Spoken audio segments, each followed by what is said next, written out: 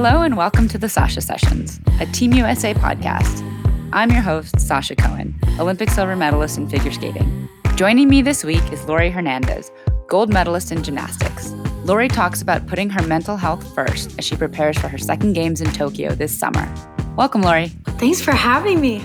So I want to start with your childhood and growing up, and you've done so much. You have such a positive disposition and attitude, and I read somewhere that you credit your hard work, your leadership skills, and kind of your attitude to your mom, who was in the Army Reserves while growing up. And I'm wondering what that looked like for you, and if you have any specific memories of your mom growing up. Yeah, so she was actually in the Army Reserve before I was born. She was in for about 6 years. I've heard some crazy stories from her end. And I definitely, my mom played a really big role in my gymnastics career, as did both my parents. I definitely want to make sure that I'm including both, just because my mom, with her being a social worker, was always like, let's talk about your feelings. Let's pull it apart. You're nervous. Here's how you fix that. Like just was always such a safe place. And my dad, of course, was that as well. But he was kind of the opposite in the sense of like, mind over matter, just go for it. Like, you got it, like full send, So to have the balance of both, I think was really helpful as a pro athlete, just because, of course, everyone takes a second to figure out like when is the best time to rest and when is the best time to push. And sometimes that can be a very thin line as to what to do. And I think having both parents and knowing I have options was really helpful. You bring up such a good point, and it's a theme that's come up on this podcast in the past. And it's, as an athlete, we struggle with this fine line of, if you're not pushing, you feel maybe like you're being lazy, but we've certainly all learned the hard way that sometimes you push and you're injured and then you're kind of 2 steps back. That is such a fine balance, especially in a sport like gymnastics, where you're pushing your body so hard to the limit from such a young age. And that kind of brings me into my next question, which is, you're preparing for a second Olympic Games. You are a veteran gymnast at this point. You've seen it. And, you're 20 years old, but as a gymnast who's starting the sport from the age of like 4 or 5, what is it like preparing for a second Olympics? And hopefully I'm right and you haven't had a birthday since I read my notes. I'm definitely 20. Okay, you great. Nailed great. it. Nailed it. Yeah, it's really weird. There's no book or podcast or video on what to do when you're trying to make a second Olympic gymnastics team. So a lot of it feels like I'm just going off of what feels right. I think what's been really helpful was keeping in touch with Allie, because she's done it. And she's just been so kind and just like such a good friend, checking in, making sure that I'm doing all right. And so helpful with like the recovery process, especially when I was first coming back. That was really important because I felt like I had no idea what I'm doing.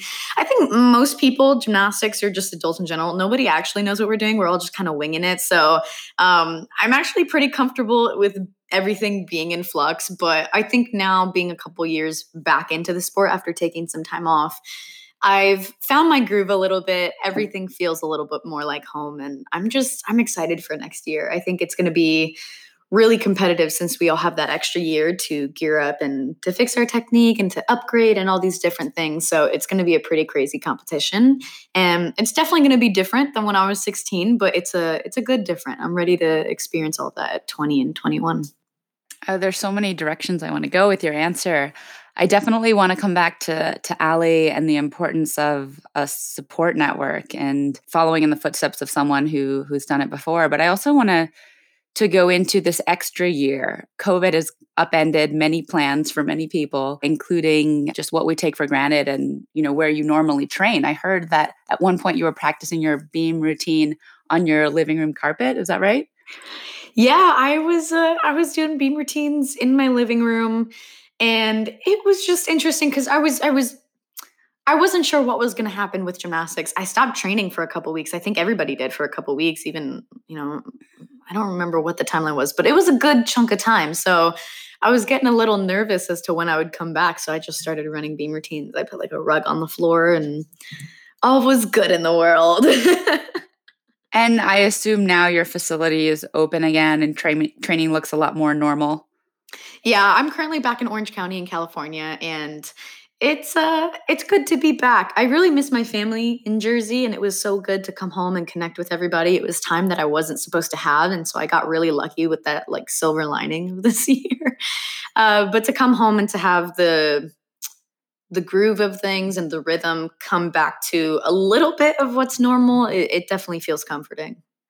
And what do you think you'll do with this quote unquote extra year of training? I think the audience may not fully recognize how specific timing is in terms of when an athlete tries to peak, especially I think in a sport like figure skating or gymnastics, in terms of how the body changes, how Yeah. the body you have as a 13-year-old or a 16-year-old or a 20-year-old are completely different bodies and need different training regimens. How has this year changed your training plans? Well, I think just as anything, with extra time comes extra time to work on the little things. And you don't have to stress about grinding for the meet season that's supposed to be present right now. You're getting ready for next year.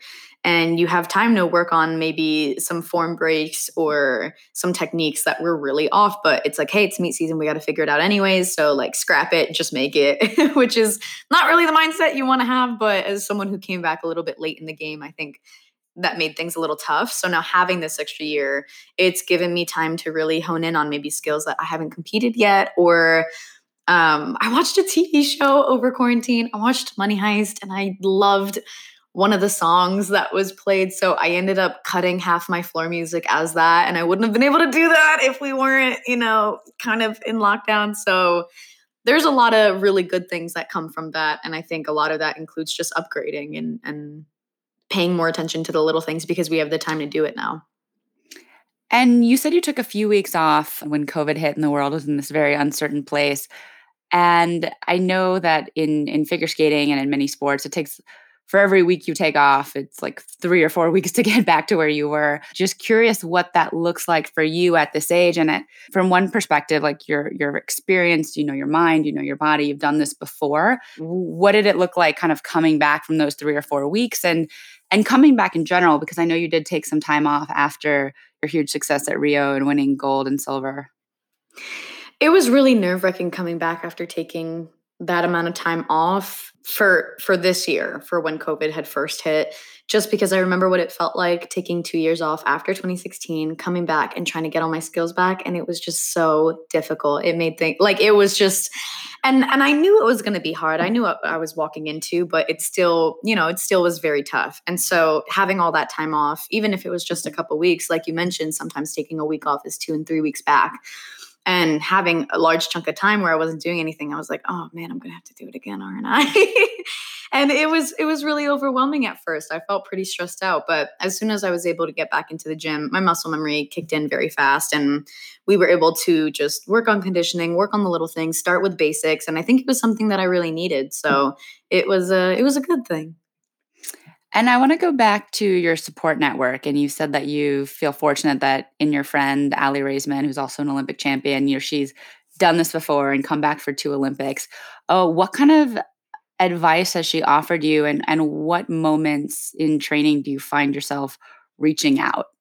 Ooh, I think the best thing that I've gotten from her is probably just to like not be so hard on myself, because that's a really common thing for all of us. If we're not getting a skill right away, she'll like rationalize it for me and be like, listen, you just came back, or like you've just had X amount of time off, or this is a new skill for you. Like it's not going to happen right away. And being validated in that sense, sometimes that pro athlete gear will shift of like, I need to get X, Y, or Z done and it needs to happen right now. And I can get really impatient just because I know the results I want to have. I believe in myself that I'm capable of doing it, but when it takes time, sometimes it can be really frustrating because I see what it can look like. And that's usually when I'm reaching out and she'll just remind me like, listen, it's going to take time. It's not going to happen right away. And that's a really helpful hand to have in my corner. She's awesome. I love her.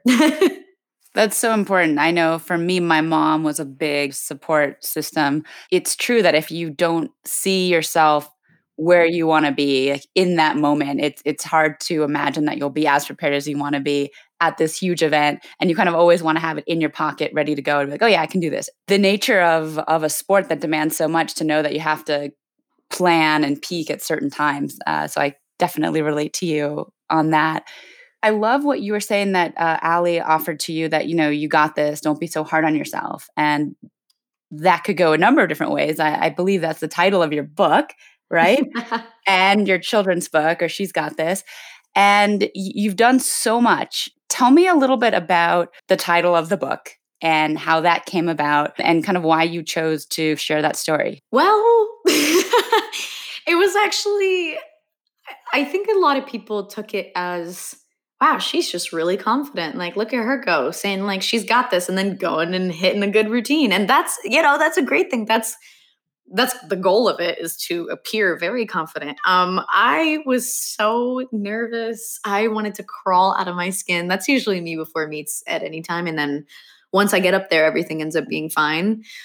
But even for meets before the Olympics, I was doing the same thing where I'd put my hand on my stomach and I would do belly breaths and like watch my hand go in and out. And it was a way to calm me down before I went.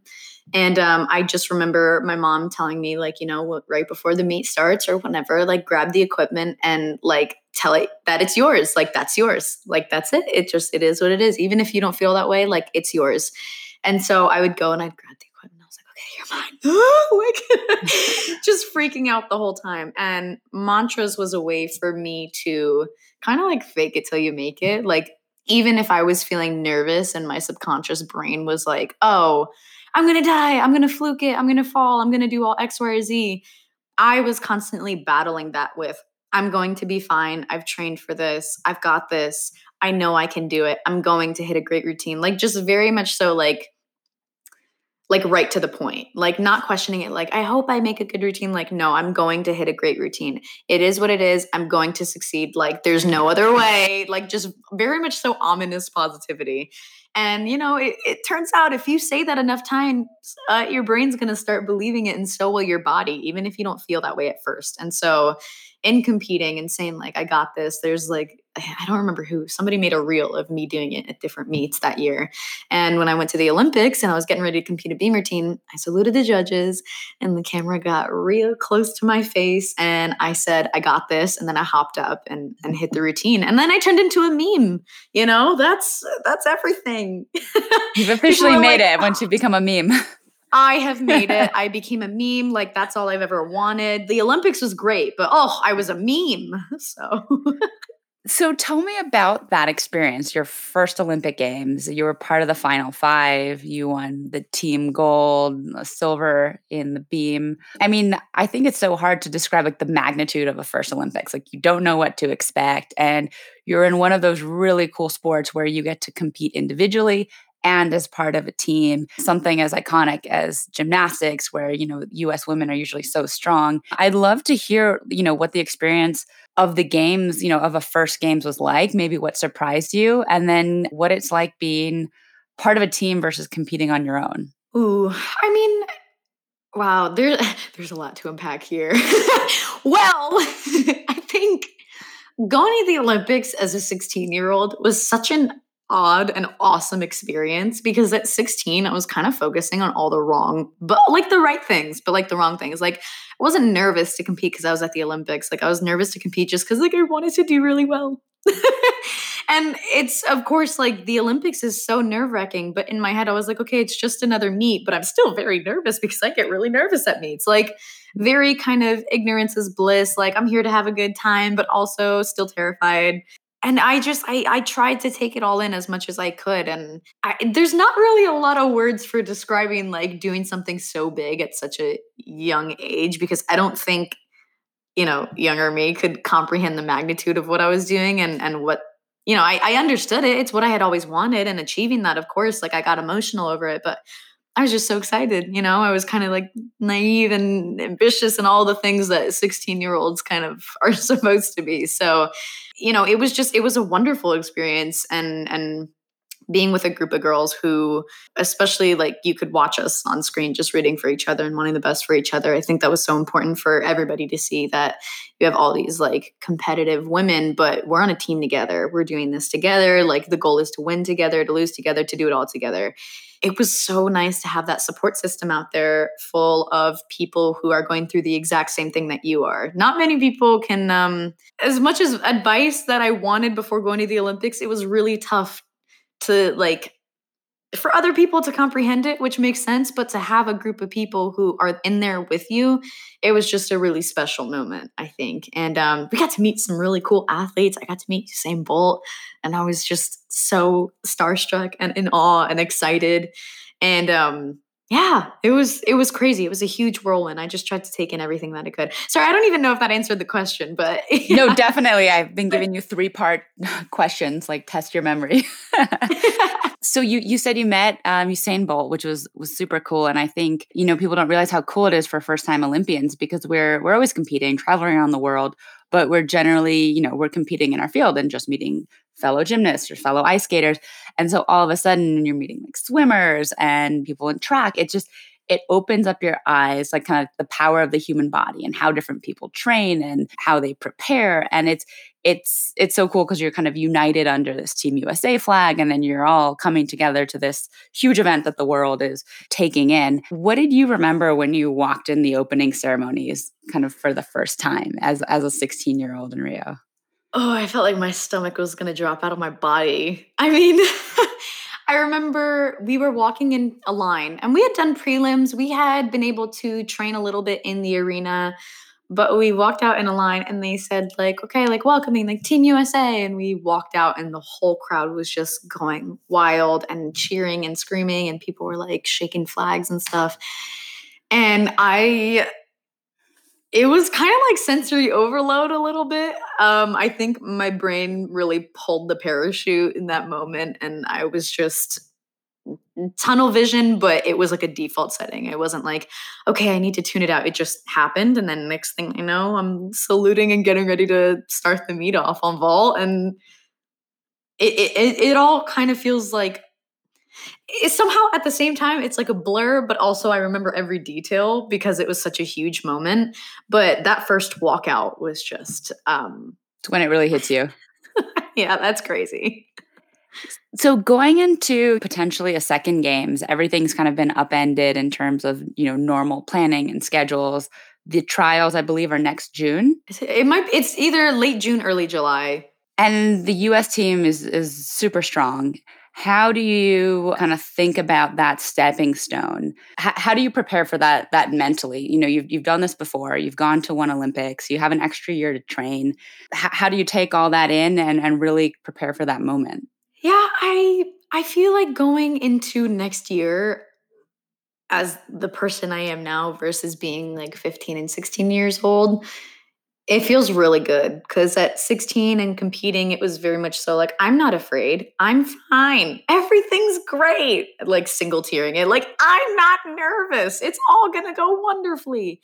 Whereas now it's kind of like, you know what? I'm actually very scared right now. I'm super nervous. I want to do really well. And that's okay. However, I can still be nervous and hit a good routine. And I think acknowledging all the things that I tried to avoid at 16 is going to be like, maybe a little superpower for next year. I've been working a lot on kind of my mental within the last 2 years and just like tuning more into myself, especially taking 2 years outside of gymnastics and doing everything under the sun that had nothing to do with gymnastics.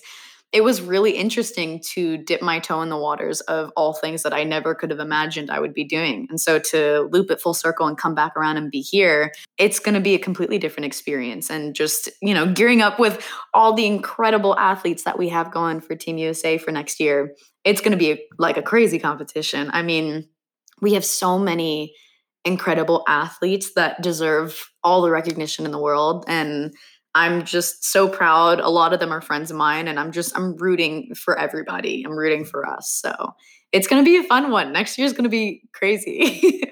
No, I can see that in the maturity, and there's such a different perspective that one has at 15 or 16 or 20 or 21, especially going into this for a second time. And I think also realizing that the body changes and you can't do this forever.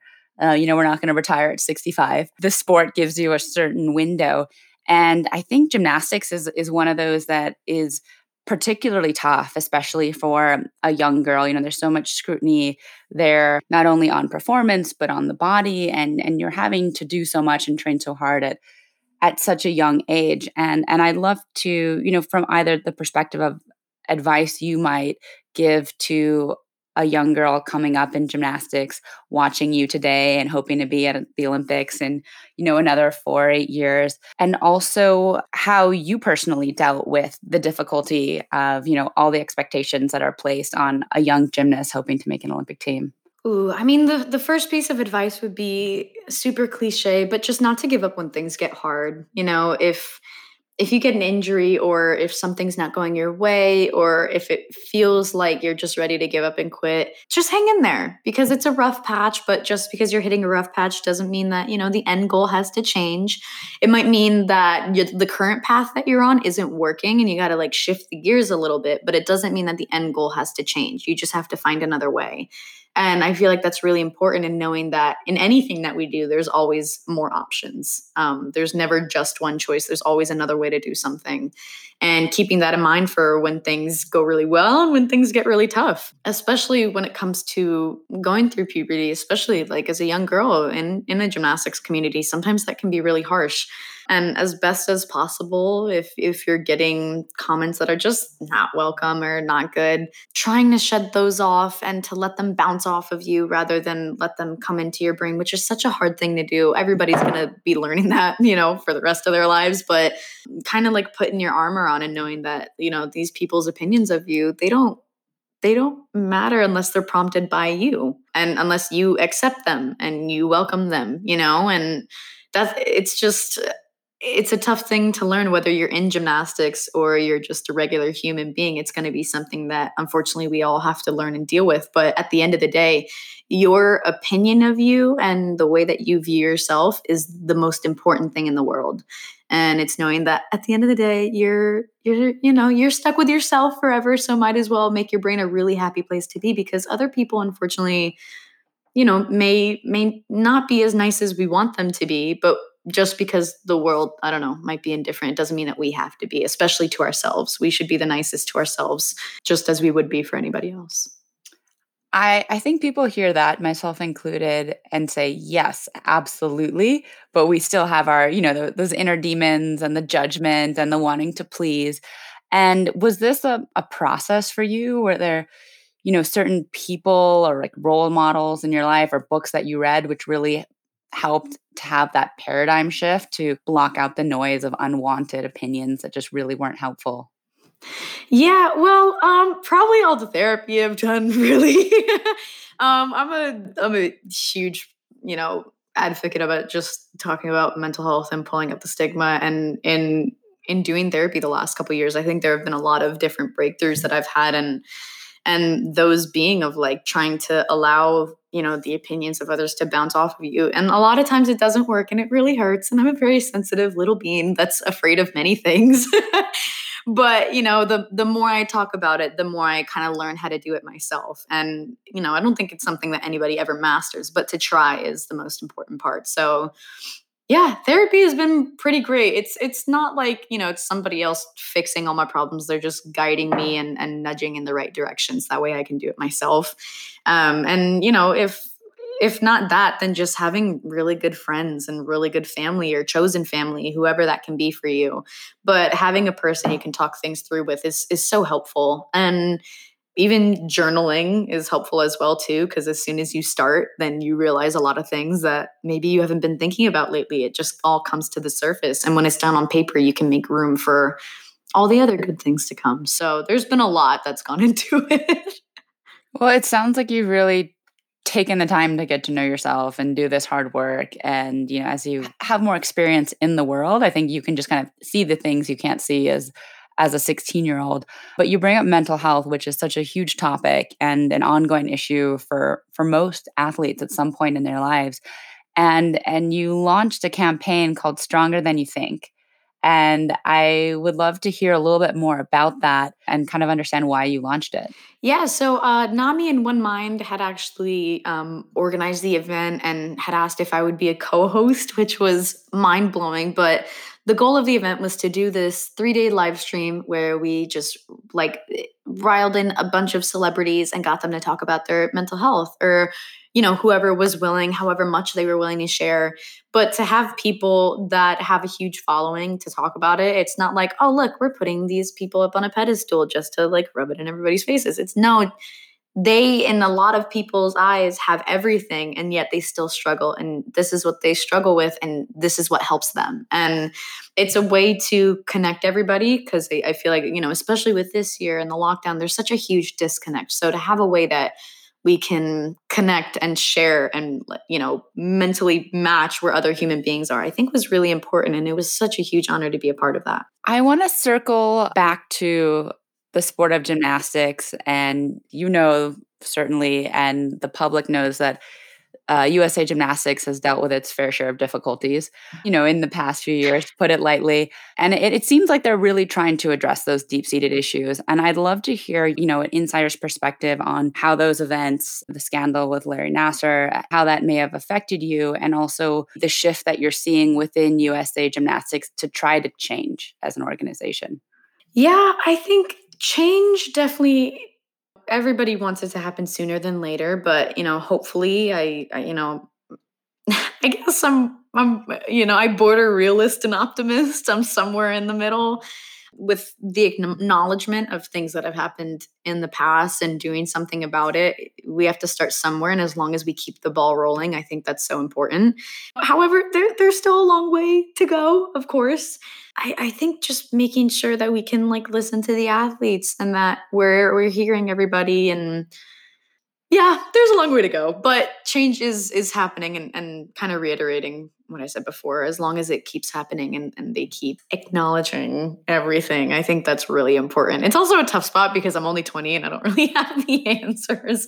And it's a terrifying, it's kind of a terrifying thing to talk about, only because as someone who's had a case in that sense, or as someone who's had to speak up about something that happened within gymnastics or that's happened to me, it was so nerve-wracking. And to have something be done about it, to have kind of this suspension, it feels good to have a voice heard. There certainly is so much on your shoulders as a young woman, not only with what you have to deal with to prepare and compete at an Olympic level, but also just what the culture of a sport is, and the expectations. And I think it touches on many things, but even what we started the conversation with, what is the fine line of when to push and when do you stand back? And I think that crosses over to what is the right way to engage in a sport to achieve optimal results, and what protects your mental health and your sanity and your dignity as an athlete and a person. I think that's something that sport in general, all sports, may struggle with a little bit. And I've always had a hard time knowing when to trust that training was enough, and when it's healthy, and when you're pushing the line. And it's really hard to know. And it's hard to know in a world that validates victory, but doesn't really maybe care so much about the process. Yeah, I noticed, especially sometimes, especially in practice, I can get really obsessive with what I'm doing. And the perfectionist in me will actually go on overdrive. And instead of doing, 3 or 5 skills, we're hitting 10 and 12. We're just going for it. And that's where my coaches kind of step in. They're like, okay, no more. That's, too far. And what's tough is that the drive of perfection and the drive of wanting something to be better is rewarded, especially in a community that expects you to grind and to work hard to get the things that you want. And so when that unhealthy style of ambition is rewarded, especially as a kid, then seeing another way to do it feels like you're being lazy, even though that's not the case at all. And something that my therapist had actually said to me was if it doesn't work by 10 or 12 and it's not working by 5, would you rather do 5 wrong or 10 and 12 wrong? And I was like, well, I guess just 5. And she was like, so at 5, and it's just, we ended up putting a number cap, and then I was like, all right, today I'm only doing 5. And I ended up, doing the skill really well 3 out of 5 times. And it's a lot of it. The sport is almost all mental, because the physical, if you're going in every day and you're getting your body to do stuff, you're going to see a lot of progress, but your brain is the thing that's going to pull everything together. And if that's not being tuned consistently, then there's a very good chance that it can waver. All the hard work that you've put in can can falter because your brain is the bridge, it's the connector. So that's been a really interesting thing to look at and to oversee, and also to know that the goal is to like survive and thrive in the end. We don't want to burn out doing too much, and learning where that line is and having a guide on where that line is so important. Oh, I love that. I love how much you've focused on mental health and kind of the importance of understanding the fine balance of the driven athlete and vanity, and what ultimately kind of gets you over the finish line is not necessarily doing something 100 times, which can lead to burnout or injury or just doing something wrong. And to drill down a little bit further, you've obviously done so much self-examination, and it really comes across. What else would you offer to young athletes training, or maybe athletes going into their second games, of how to the mental work that you do? I know that you journal, you do the belly breath. Do you meditate, or what's part of your daily routine that you really kind of feel like is taking you in the right direction? Usually in the morning, I'll try to meditate just because it feels like it sets me up right for the rest of the day. And if it doesn't happen, then it is what it is. But I just want to make sure in the mornings that I have some time, even if it's 5-10 minutes, just to myself where I'm not doing anything. I'm not like required to do anything. I'm not expecting myself to do anything. I'm kind of just existing and living in the moment. And that's very much so like meditation. So I feel like that's been really important because now that I've like given at least a little bit to myself, I now have more to give for the rest of the world. But yeah, I think just going back to the fact that like winning and succeeding and getting to the end looks very, very similar to overworking and burning yourself out, and figuring out, taking the time to figure out where that line is for you. It's going to take time, but it's so helpful. And if you're tired, it's okay to rest. It doesn't mean stop and quit, but like it's okay to rest. It's okay to maybe do the next level lower just to give your body a break, and you're going to come back even stronger because you've given your body a second to recalibrate and to get itself together. But yeah, that's really the biggest thing. It's just I think I'm so used to seeing everybody like grind, go for it, and I'm like, wait, just need a second. And it's okay as long as you come back and you come out of it. That's the most important part. Yes, burnout is real, and the importance of timeouts is incredibly important. I remember training on the 4th of July in Connecticut. It's like 100 degrees, doing sprints in the track, and having the owner of the ice rink give me the keys so I could come in and practice because everyone was out at the beach or celebrating with their families, and I just broke down in tears. Just so emotional, and I was like, I want to go home. I can't do this. And it's like the Olympics were still a year and a half away. And like, I can't make 500 more days. So it is real. And it's amazing the perspective that you get when you have a week off, or you just take whatever space it is that you need in that time, and the family to support you. I want to shift a little bit to the type of athlete you are. And I always find it very interesting because there's such different personalities in every sport. The way people train, the way they show up, the risks they choose to take in their routines. I've heard you say that you've always wanted to be someone that the team can count on. And so perhaps you choose a more conservative routine, and just knowing that you're gonna execute every time and people can depend on you. Have you always been that way, or was this kind of something constructed by another coach for you? How did you get there? Ooh, I think I definitely didn't come up with it. It just kind of came over time with experience and competing. What is it like when I compete really hard skills versus what do I look like when I'm competing skills that are easy for me? And the skills that are easy for me might be really difficult for somebody else. So it's finding those skills that, like, how can we make the most out of this thing that may be my specialty, where I don't know, a lot of mine might be like leaps and jumps per se. And those, if done right, can have a really high start value. If done wrong, can kind of knock the whole routine out. And making sure that I can go up and just be this person of like, okay, we knew she's going to hit, she's going to be consistent. It feels like the right way to go for me. However, with this extra year, we're putting in a lot of skills in my routine that I haven't competed before. And we're playing, well, I don't want to say playing with fire. I'm not doing anything crazy. We're just doing skills I haven't done before. But we're playing around with that idea a little bit and seeing kind of how much I can rack up and still be consistent. Because at the end of the day, that's the goal, is to have such crazy difficulty. I mean, Simone's doing all these insane flips and tricks and all these different things. And we're just admiring that she can do this and like still hit it, And so to get to that point, of course, is the goal. And I think for me, hitting is just as important as it is for everybody, but it's something that we make sure to really focus on. Well, I'm excited to see what this routine holds. I want to move on to life maybe outside gymnastics for a second. You took 2 years off after Rio. You certainly weren't just sitting around. I believe you won Dancing with the Stars. You wrote 2 books. Tell me a little bit more about what those 2 years were like and the perspective that gave you, away from sport.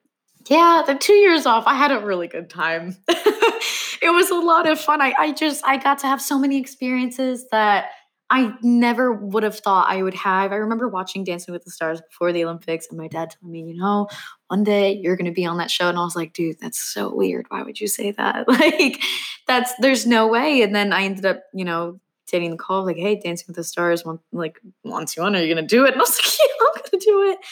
And just meeting new people, doing a completely different sport, dancing, in such a short amount of time and trying to look like a professional. It was such a challenge and it was so much fun for me. I had such a wonderful and patient partner, which was really helpful. And then I got to do 2 tours and come out with a book and a clothing line and just all these different things that I could only have dreamed of doing. And it was a lot. And at times I definitely was like, all right, I need a break. I'm a little tired. But to have all of that jam packed into 2 years was it was a wild ride. And I think being so young and experiencing it definitely had its pros and cons, but for the most part it was just, I had the stamina to do all of it. And I feel like, if a decade from now I was trying to do the same things, I definitely would have burned out a little earlier, but I was just so excited. So I got a lot of experience and met a lot of new people, and yeah, I was having a good time. Well, it was certainly fun for everyone to watch you. What influence do you think, whether that was a book or a person or an event, has most shaped you? And I know you've done so many things and so many experiences, but I do find that some people can kind of zoom in at a certain place and time in their life, maybe when they were injured or lost a loved one, and it really shifted how they saw the world and ultimately kind of how they started to show up and maybe change their values or what was important to them. And I'm curious if you've had a moment like that. And certainly in sport, injuries are usually a big one because you're off for 3 months and you have a lot of time to think. But I'm wondering what that might be for you. Ooh, I mean, I think I'm only just realizing this now, but being on Dancing with the Stars and having to perform a dance live after finding out that one of my family members died. My grandma had passed away in that same week, and then having to go out and dance, that was really difficult, and it's not something that I had expected that year. I had this like really high of the Olympics, and then somebody that I grew up with, suddenly, pass, and it was nerve-wracking and terrifying. But in dancing and dancing with a partner, it was almost like a creative outlet that I was able to just get it out and express what I was feeling through what I was physically doing. And I think the biggest takeaway from this year is that having any kind of outlet for me, any creative outlet, whatever it is, to like place emotions, has been just such a lifesaver. And especially, or like in quarantine, we've had so much time that like I started writing, which is something I used to do when I was a little kid. I loved it. My mom always encouraged it. The stories were super weird. And then I ended up taking an online class for UCLA. It was like an extension class. And I did screenwriting and I did acting, and I loved both of them. And I started working on just a plethora of stuff. And sometimes gymnastics is my outlet where, something really frustrating or whatever it is may happen.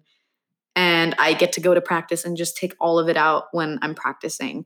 And then sometimes gymnastics is the reason why I need an outlet. So I leave practice and I can come and like play music or start writing or meditate, journal, whatever it is. But having a place to tune into what I'm feeling rather than either ignoring it or dwelling in it has been it's been huge. Well said. And I completely agree with that. Balance has a way of giving you perspective and keeping you sane. 5 years from now, 10 years from now, when you've perhaps retired from gymnastics, what do you see yourself doing? I'll be acting, I think, or doing anything in entertainment. Competing floor that's one of my favorite things to do because I get to be like a crowd pleaser. I get to perform, and I still want to do that after gymnastics, even if it's not sport related, doing either, whether it's theater, on-screen acting, or whatever it is, something where I get to just exercise being creative. And I find a lot of joy in that. It's nothing crazy. It's just, it's a lot of fun. And I feel like I'll get to learn a lot about myself as time goes on. And yeah, that's something that I've always loved, especially since I was a little kid. I used to tell my mom all the time that I wanted to be an actress, and I liked like imitating other people and performing and whatnot. So anything, entertainment, music, acting, dancing, I'd love to do it. Well, that sounds incredible. I'm sure you'll be great at it, and it's something for your fans to continue to watch you as you grow outside of sport. I want to end with one last question that I ask everyone, and it would be, what is your Olympic or Paralympic moment outside of sports? I have a lot of different moments. Two that are really sticking out. Well, I guess I have three. Well, I have a lot. The ones that are sticking out, I remember growing up, it wasn't the Olympics, but I remember watching Shawn Johnson and Nastia Liukin like on my television screen doing gymnastics, and I thought they looked so cool. I was 5 years old at the time, and I pointed to the screen and I looked at my mom and I said, I want to be just like those girls. And she was like, oh, okay. And she put me in. She put me in gymnastics, and that's how I got started. And, that was huge. That was like, representation. I didn't know, flipping like that existed. I had never dreamed of it, but I saw somebody do it and I was like, okay, I want that. And to have a support system that allowed me to do that and exercise that, I think was really important for little me. Another one would be just, every time the Olympics would come on, it was huge for me and my family to go ahead and watch all the different sports. And then being in Rio and knowing that like every country gets their own kind of building, and coming back to our building after, I think we were coming back from lunch, and like Michael Phelps just kind of walked out of the building, and I was like, oh my God, it's Michael Phelps. And just being so excited. And then, as time goes on, now it's like, if we're passing by, it's like, oh, hey, like, just like such a good person. But all those different moments and experiences were just they really shaped my life and shaped me as an athlete, I think. Because seeing Michael walk around the Olympic Village, I was like, oh, snap, he's here, but I'm also here. And I was like, should I be here? Am I supposed to be here? Is this right? Like, was there a typo in my name? And it was like, no, I worked hard. I get to be here too. And that was actually kind of hard to let that sink in for a second. But that was a big moment. That is such a super incredible coming together of world, right? When you see legends from around the world, from the US included, and you're a first-time athlete and taking it all in. I think, to me, that definitely was one of my favorite moments of the games. And on a slight side note, how I started gymnastics before I skated, and it was basically because I had too much energy and I was destroying the house. I was like running around like a Tasmanian devil, knocking everything over. And my mom was like, okay, we need to put you in gymnastics for 4 hours a day. And then I came back and I was a very calm, well-behaved child. And so that was the stepping stone that led to figure skating. But it was basically just to have a docile, well-behaved child. That's amazing. Yeah, I used to flip on the bed. My dad was like, sweetie, please stop flipping on the bed. I'm begging you. You're going to hurt yourself. And I would just like keep going. Like yeah. That spirit. The Olympic spirit. Love it. Well, thank you so much for joining. I think this was such a special conversation, touching upon mental health and sharing so much of your process and how you've become the woman you are. Thank you so much. Thank you for listening. Please subscribe to the Sasha Sessions wherever you get your podcasts. You can find new episodes every Monday. Produced by Bigfoot Music and Sound in New York City.